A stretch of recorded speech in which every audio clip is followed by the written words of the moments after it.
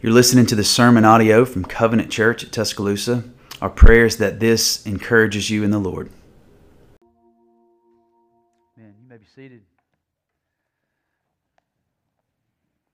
If you would pray with me. Father, we thank you for another opportunity to gather this morning in your name. Lord, it's our hope and prayer that what you've heard from our services thus far today have been pleasing to your ears. And Father, I pray as we continue to worship you through the preaching and teaching of your word, and Father, that you would open our eyes and hearts to the truth, and that we would see how these ancient stories can shape our lives today. I pray this in Christ's name. Amen. Well, good morning. Hope you guys are well. If you have your Bible or device, you can go ahead and open that to Acts chapter 18. Acts chapter 18, and we're going to pick up in verse 18 through our journey in Acts. This is where we find ourselves this morning. Acts chapter 18, verse 18, all the way through Acts chapter 19, verse 20. So Acts 18 through chapter 19, verse 20. If you remember last week, we were still with the Apostle Paul in Corinth, where he stayed for 1.5 years. This morning, and I want to give you a little bit of a road map, no pun intended. You'll know what I mean here in a second.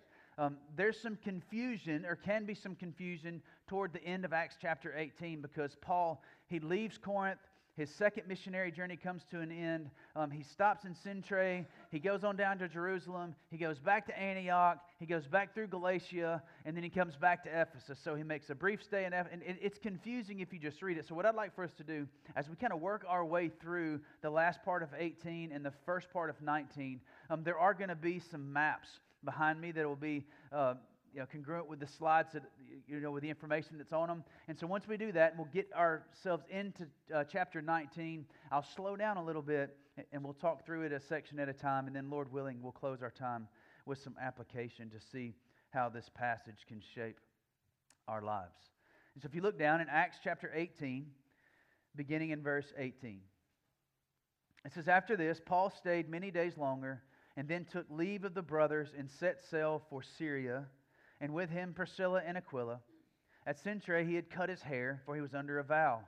In verse 19, they came to Ephesus, and he left them there, but he himself went into the synagogue and reasoned with the Jews. Now I'm going to pause and show you the first slide, just to make sure all of our, as my granddad used to say, all our towards are right.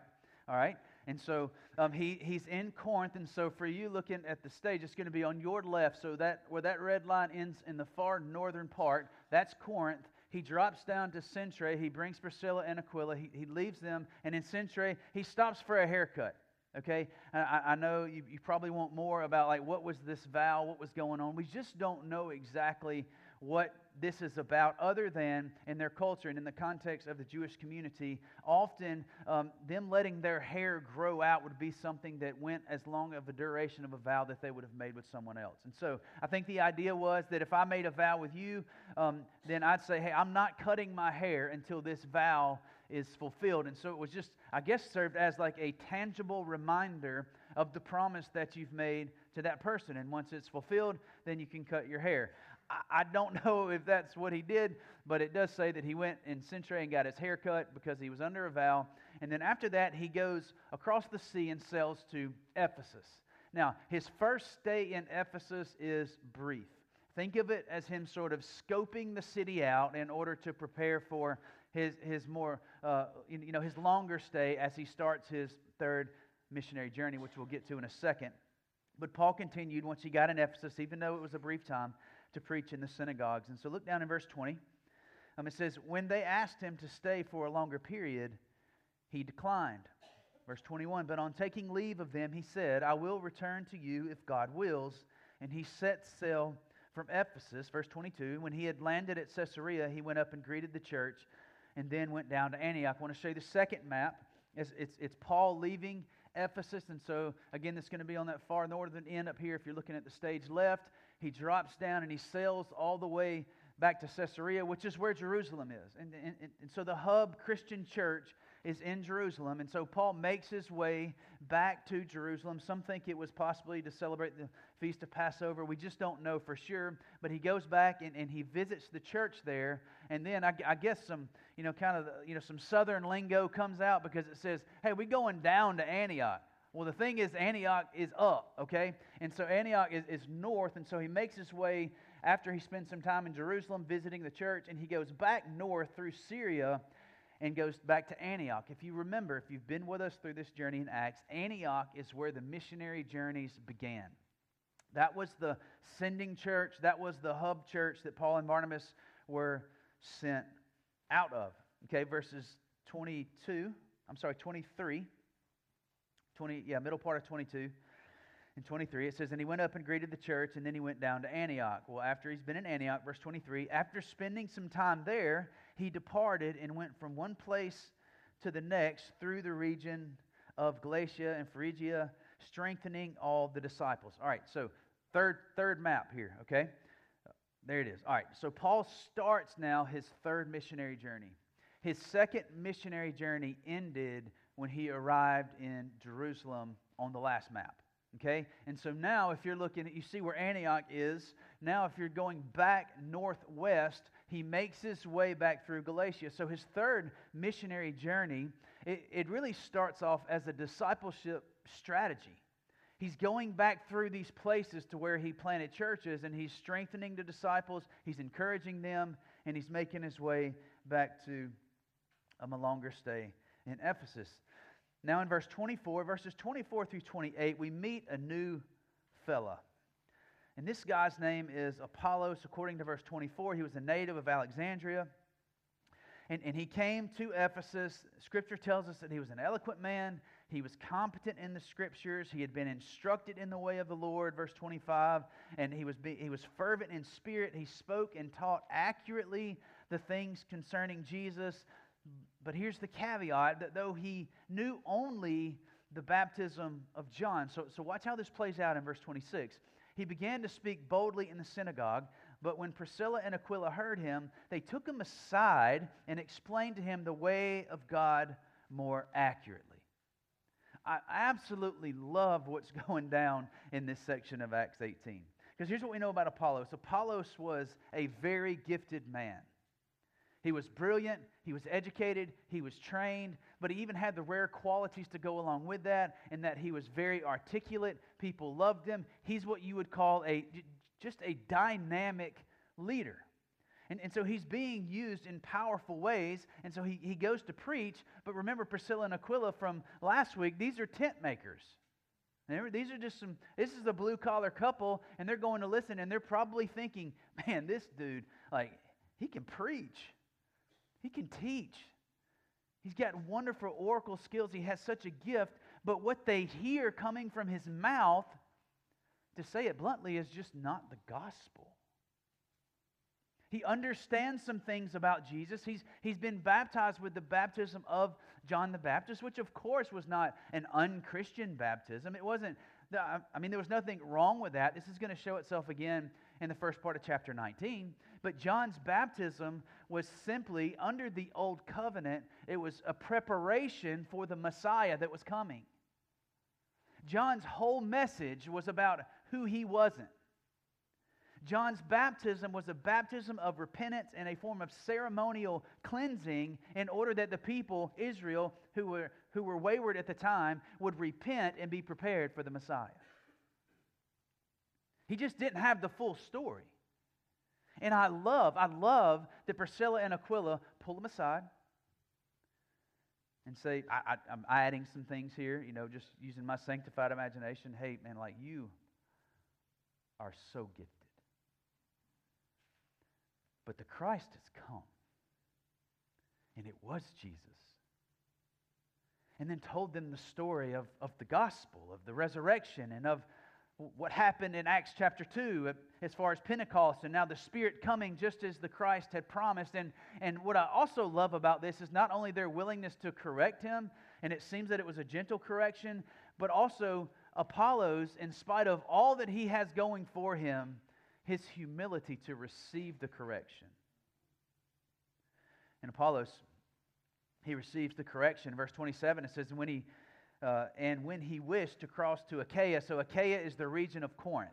And so Apollos, Priscilla, and Aquila, remember Paul's gone at this point, but Apollos comes to see Priscilla and Aquila in Ephesus. They meet up. Well, they get together. They're like, hey, you're gifted, but here's the full gospel. Now Apollos wants to go back to Achaia, which is the region of Corinth. And verse 27 says, the brothers encouraged him and wrote to the disciples to welcome him. When he arrived, listen, friends, he greatly helped those who through grace had believed, for he powerfully refuted the Jews in public, showing by the Scriptures that the Christ was Jesus. And so Apollos takes his new understanding with his old gift set and is used greatly by the Lord. In fact, Apollos is brought up in Paul's letters as he writes back to the Corinthians later. 1st and 2nd Corinthians are letters to these Christians. And Apollos was used so greatly in Corinth that there was a little bit of a competition going on where some of them really liked Apollos over Paul. Some of them really liked Paul over Apollos. And so that's how greatly he was used. He was, in people's eyes, some people's eyes, more gifted, more useful than Paul. And so Apollos makes his way. Chapter 19, we transition now to chapter 19. Apollo makes his way to Corinth. Now, here comes Paul, verse 1 of chapter 19. And when it happened that while Apollos was at Corinth, Paul passed through the inland country and came to Ephesus. There he found some disciples. Map number 4, and it's all for the maps for today. So after Paul, remember, he started his third missionary journey, discipleship strategy through Galatia, and then he makes his way almost due from Antioch. That's Antioch of Pisidia. Remember, there was 2 Antiochs. I know I'm confusing you probably. All right, so Antioch of Pisidia in the region of Galatia makes his way due west over to the city of Ephesus. And in Ephesus, now he's there for a longer period of time. He finds some disciples and he continues preaching and teaching the gospel. Verse 2. And he said to them, this is what Paul said to the disciples that he found. Did you receive the Holy Spirit when you believed? And they said, no. We have not even heard that there is a Holy Spirit. And he said, into what then were you baptized? And they said, into John's baptism. Now, we spoke to that earlier. This is the same baptism that Apollo had experienced. It was a baptism of preparation, pointing the way to the Messiah's coming.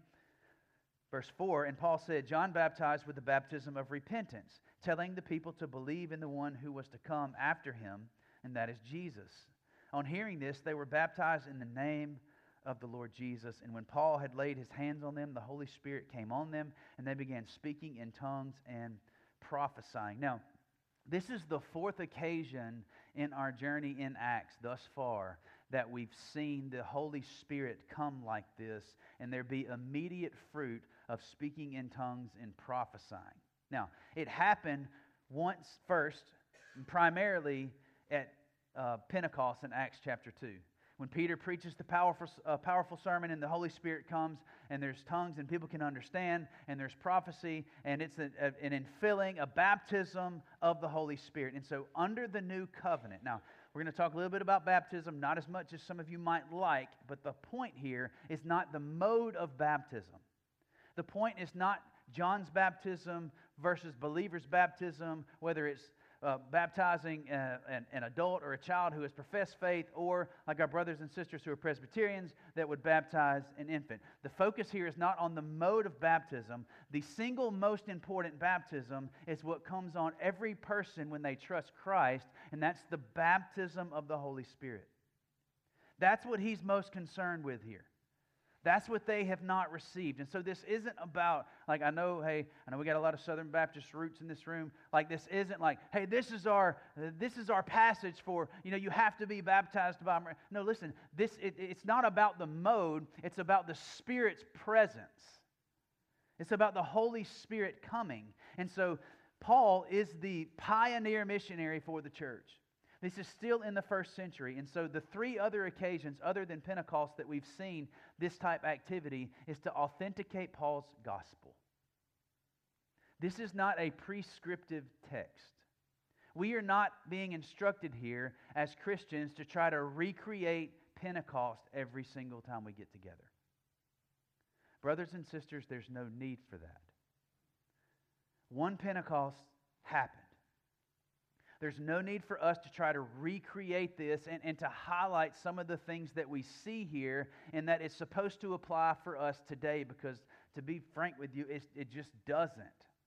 Now, we still have the indwelling Holy Spirit, but some of these things that the Lord did in this first century were restricted and fulfilled, and their purposes were fulfilled in the first century, and they were restricted to the first century. Verse 8, Paul is going to continue to do Paul things. We've seen him do this in every city. And he entered the synagogue, and for 3 months he spoke boldly, reasoning and persuading them about the kingdom of God. We've seen this as well. But when some became stubborn and continued in unbelief, speaking evil of the way before the congregation, he withdrew from them. This is sort of new. It started last week. Now, I don't know if it's Paul's age. I don't know what's going on with Paul. But now when they start kind of kicking against him in the synagogue, he's like, deuces, I'm out. He withdrew, the middle of verse 9, from them and took the disciples with him. Now, I love this, reasoning daily in the hall of Tyrannus. Now, Tyrannus, this was a school. For those of you Covenant/Safe Haven Church at Big Sandy people, we weren't the first church to start in a school. Paul left the synagogue with these new believers and starts meeting in this school. And more than likely, the deal that he worked out with Tyrannus was, hey, when are you using this facility? And he probably said these hours and these hours. And Paul said, hey, well, can I rent it from you? Or whatever they worked out to use it when you're not using it. And they said yes, and this went on for a while. So the church at Ephesus continued on, and you could say started in a school. Okay, jumping down to verse 11. Now, if it hasn't been weird for you yet, it's about to get weird. Just letting you know, this is one of those sections where you're like, this made the cut. And God was doing extraordinary miracles, which seems redundant, right? Extraordinary miracles by the hands of Paul. Now listen to this, friends. So that even handkerchiefs or aprons that had touched his skin were carried away to the sick, and their diseases left them, and the evil spirits came out of them. This section of Acts has been hijacked by, and if I offend you here, I don't think I'm sorry. All right, so look, it's been hijacked by maybe your favorite televangelist that's promising you healing, that's promising you spiritual freedom if you buy one of his $60 handkerchiefs. And listen, if you buy three, you get triple the blessing. Brothers and sisters, we laugh, but that's just gross, to be honest. The author of this is Luke, inspired by God himself. I want you to look back at verse 11 and see where the focus is. And God was doing. Not Paul. Scripture doesn't let us highlight Paul here. I do think that it's interesting that it's handkerchiefs and aprons, because in my mind at least, I know it can get weird, but in my mind at least, somebody would have to go, it's a handkerchief. There's got to be someone or something, what? Greater.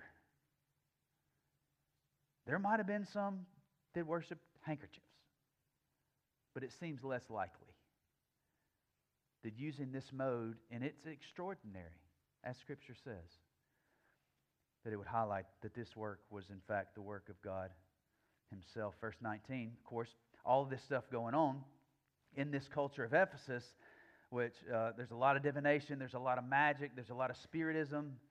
So listen to what happens. Then some of the itinerant Jewish exorcists undertook to invoke the name. By the way, I did not plan this for Halloween week, just letting you know. Jewish exorcists undertook to invoke the name of the Lord Jesus over those who had evil spirits, saying, I adjure you by the Jesus whom Paul proclaimed. So let me pause here. This culture in Ephesus was wicked and dark, and there was a lot of evil, a lot of spiritism. And so they're seeing these supernatural things, and they're going, I want to do that.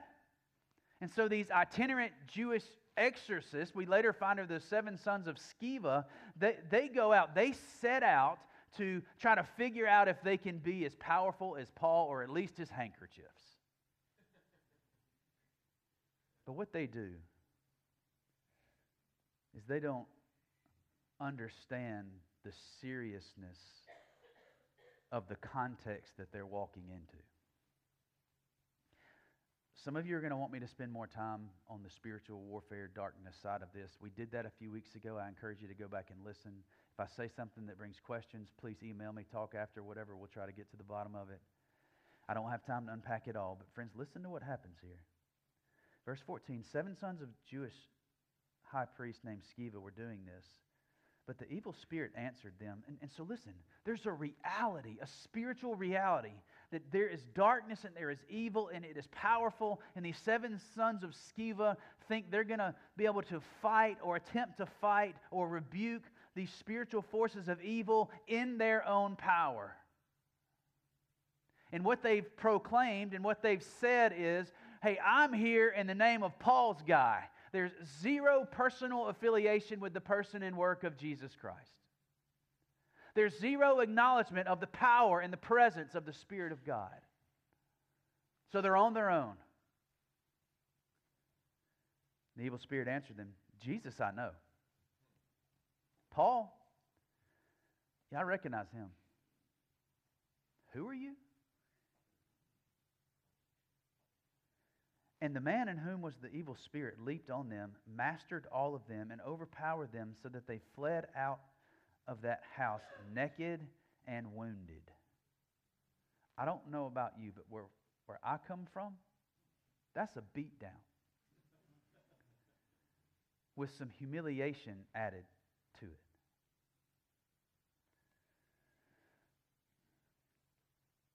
But watch what happens. Because you would think, oh no, evil's winning. Evil's strong. Evil's powerful. Verse 17, and this became known to all the residents of Ephesus, both Jews and Greeks, and fear fell upon them all, and the name of the Lord Jesus was extolled.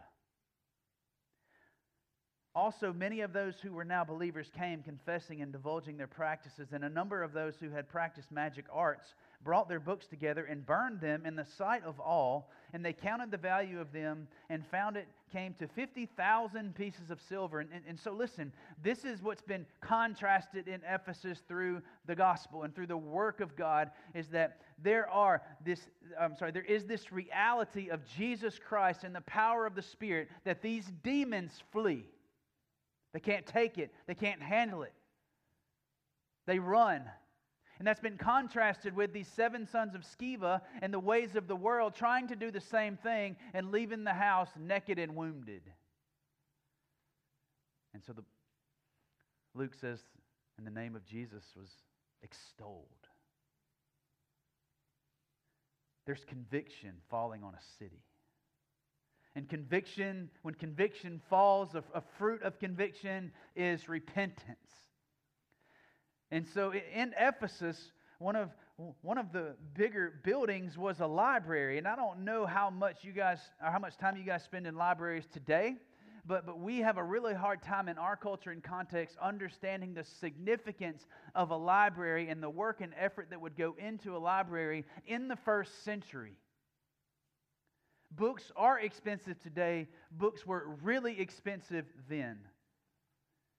And so these magicians and these people who have been deceived for years and in this bondage of darkness, they bring their books that was of tremendous value to them. Most scholars believe this is equivalent, are you ready for this, to $3 to $5 million worth of property that they burn in the streets.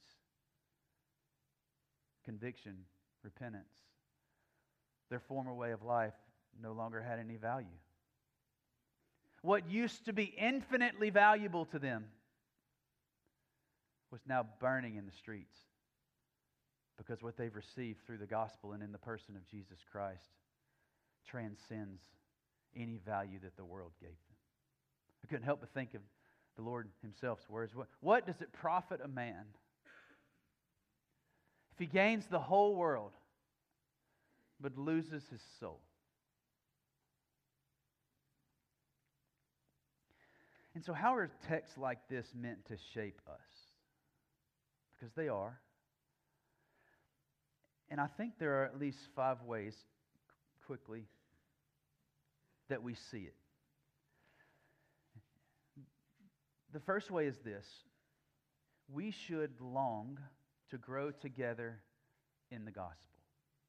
Now, I'm thinking about Apollos, Priscilla, and Aquila here. That's where this application is being pulled from. Like, we are meant to grow together in the gospel. Yes, we are meant to grow as individuals in the gospel, but brothers and sisters, the emphasis of the New Testament, the primary emphasis of the New Testament is that you and I together are meant to grow up together in the gospel.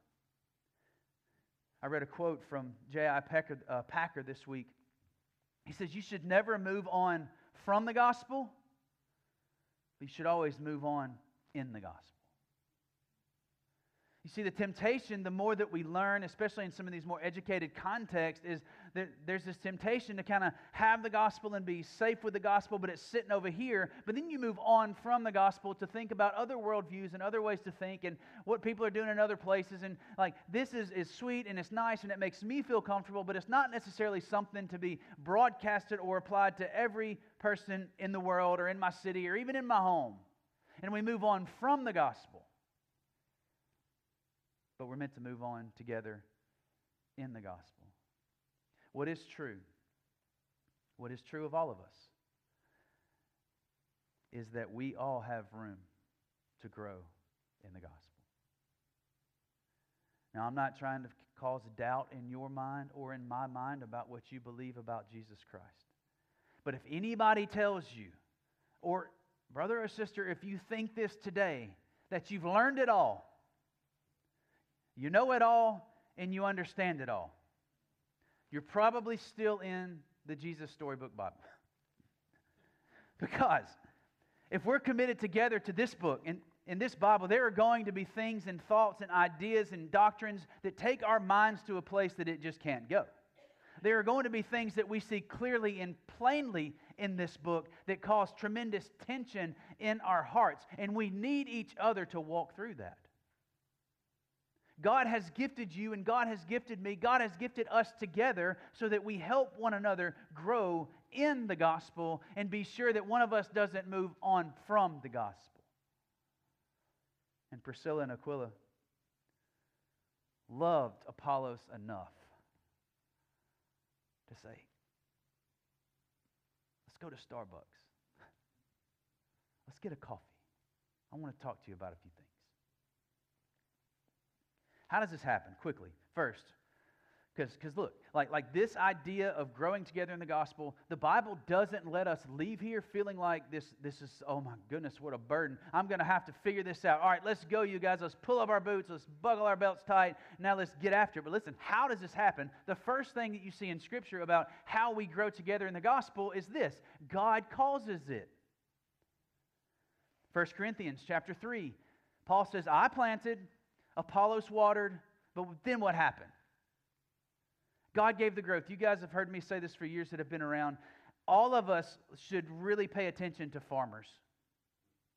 Because farmers, they can till the ground, they can scatter the seed, they can cover the seed, they can fertilize, they can pull weeds, but there comes to a point in every farmer's life where he or she has to sit in that rocking chair and what? Hope God brings growth. And that is the exact analogy that Paul's giving here. Hey, I planted, Apollos watered, but any growth that comes is from God. So he goes on to say, so neither he who plants nor he who waters is anything, but only God who gives the growth. And so how does this growth happen? First thing to acknowledge is that God himself causes it. Second is this: growth doesn't come by seeking growth. It might be confusing, but growth comes by seeking Christ. I think in our culture of Christianity, there are books, there are conferences, there are podcasts, and I listen to them, and I've read them, and I've benefited from them.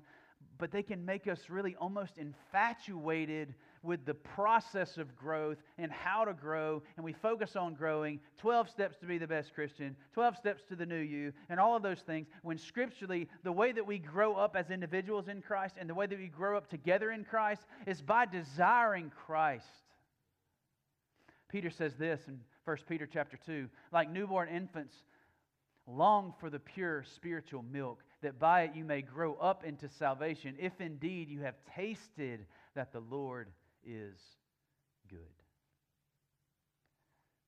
God causes it, and it comes by desiring and seeking, and as Peter says, longing for pure spiritual milk, that we may grow up into salvation. And that growth happens because we taste that the Lord is good. And what do you do when you eat something you like? This isn't confession time. Calm down. You get more. That's what it looks like. Next, we grow together in the gospel through the ordinary means of grace. The ordinary means of grace, one of them is this. You can't grow together if you're not together. Prayer, reading Scripture, singing. So through ordinary means of grace, we hold fast to Jesus. Listen to what the apostle says to the church at Colossae. Holding fast to the head. The head is Christ and we are the body. Listen to what he says. From whom the whole body. All right, so the whole body. How is the whole body nourished? How is the whole body knit together? Let me read it again. Holding fast to the head. From whom? That's Christ. The whole body, nourished and knit together through its joints and ligaments, grows with a growth that is from who? God. Another word for growth, this is a Bible word, it's sanctification.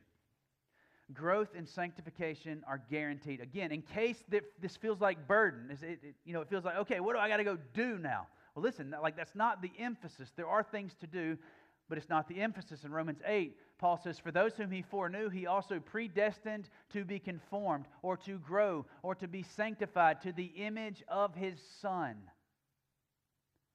1 Thessalonians chapter 5, verse 23 and 24, and this is crystal clear. Now may the God of peace, get your amens ready. Now may the God of peace himself sanctify you completely. Listen to this. And may your whole spirit and soul and body be what? What does that say?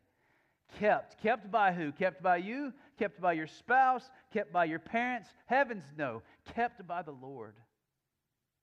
He himself, the God of peace, will sanctify you completely. He himself will keep us blameless at the coming of our Lord Jesus Christ. In verse 24, underline it, highlight it, post it. I'm not big on tattoos, but let's 24. He who calls you is faithful. That's the amen part. He who calls you is faithful. He will surely do it. He will. And so we long, and we seek, and we ask, and we plead with God to do in us as individuals and in us together what only He can do, because He surely will. The next application drawn from this is don't fear the devil. Resist him. Do you fear the devil? Do you fear darkness? Scripturally, there's really no sense in that. Because it's clear, in one place it's clear, is James 4, where he says, submit yourselves therefore to God, resist the devil, and he will flee from you. Resist him. Don't submit to him. Don't live in fear of him. When there's obvious evil in and around you, or your children, or your spouse, or whoever, or whatever the context is, speak boldly the name of Jesus Christ. Read loudly and with courage the words of God himself. And he will flee. He can't stand it. Go in your own power, you leave naked and wounded. Just like the 7 sons of Sceva. Third, conviction is an expression of God's love for us. Friends, in the middle of chapter 19 in this section, there's obviously something going down spiritually.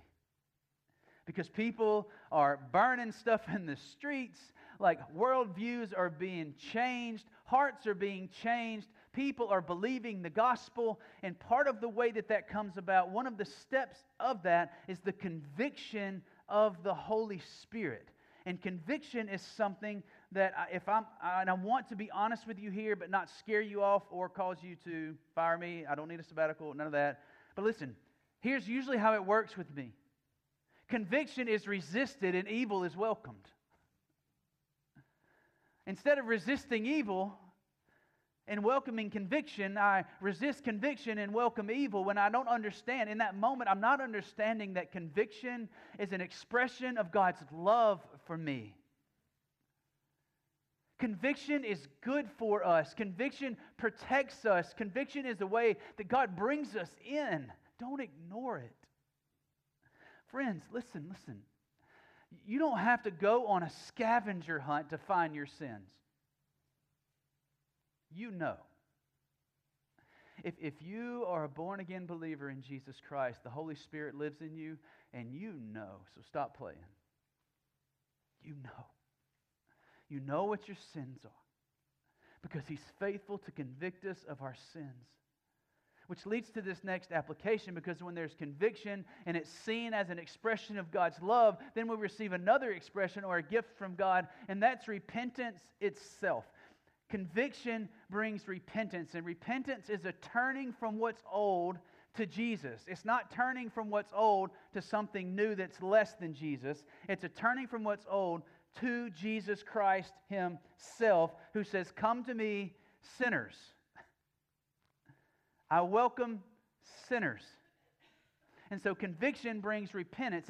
And these people burning stuff in the streets, like I know some of you probably have horror stories of youth camp, of the guy preaching and being like, "Burn your CDs." And you burned your CDs and you're like, "The smoke was green. I saw the demons going up." I'm like, nah. It's probably because the cases were plastic, but that's fine. Believe it, whatever you want to believe. Maybe you saw something. I don't know. Like I'm not... But seriously, listen to me. Listen, please, listen. What do you need to burn?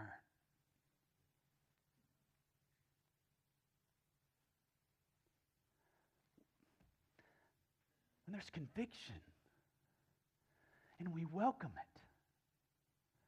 We see attitudes and behaviors and sins that we feel like are secret and just limited to us, but that's not the way sin works. Sin wants to destroy. Not just you, but the people that are closest to you. And it will. And God in His kindness has said, "Hey, no, that's not my way." And our response is, "Lord, I see that. Help me turn to you." And He gives us this gift of repentance. It says, "Turn from that and come to me."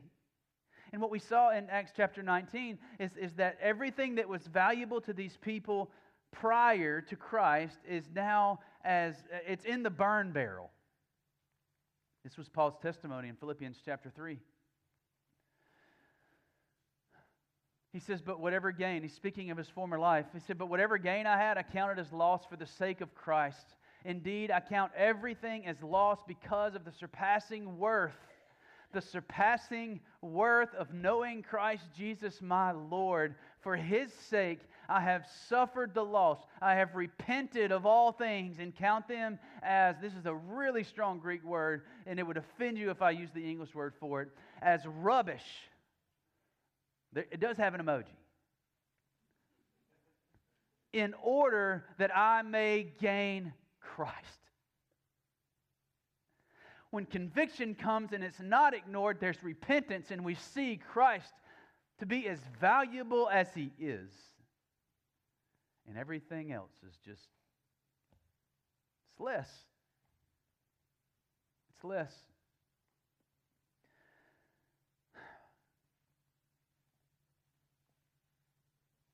Some of us, me, we have things that we need to burn. And some of us, up to this point, we've presumed on the kindness of God. We shouldn't do that from this point forward. But we're not going to end there. We're going to end where this section ends, with verse 20. Because when there is a move of God and there are people growing together in the gospel, and the devil is being resisted and he's fleeing, there's conviction, there's repentance, this is revival, this is awakening. When that happens, look at verse 20. So the word of the Lord continued to increase and prevail mightily, and praise be to God. This is not limited to the first century. You and I are here today because this is true. Because the word of God increased. The word of God prevailed, and it made its way to us.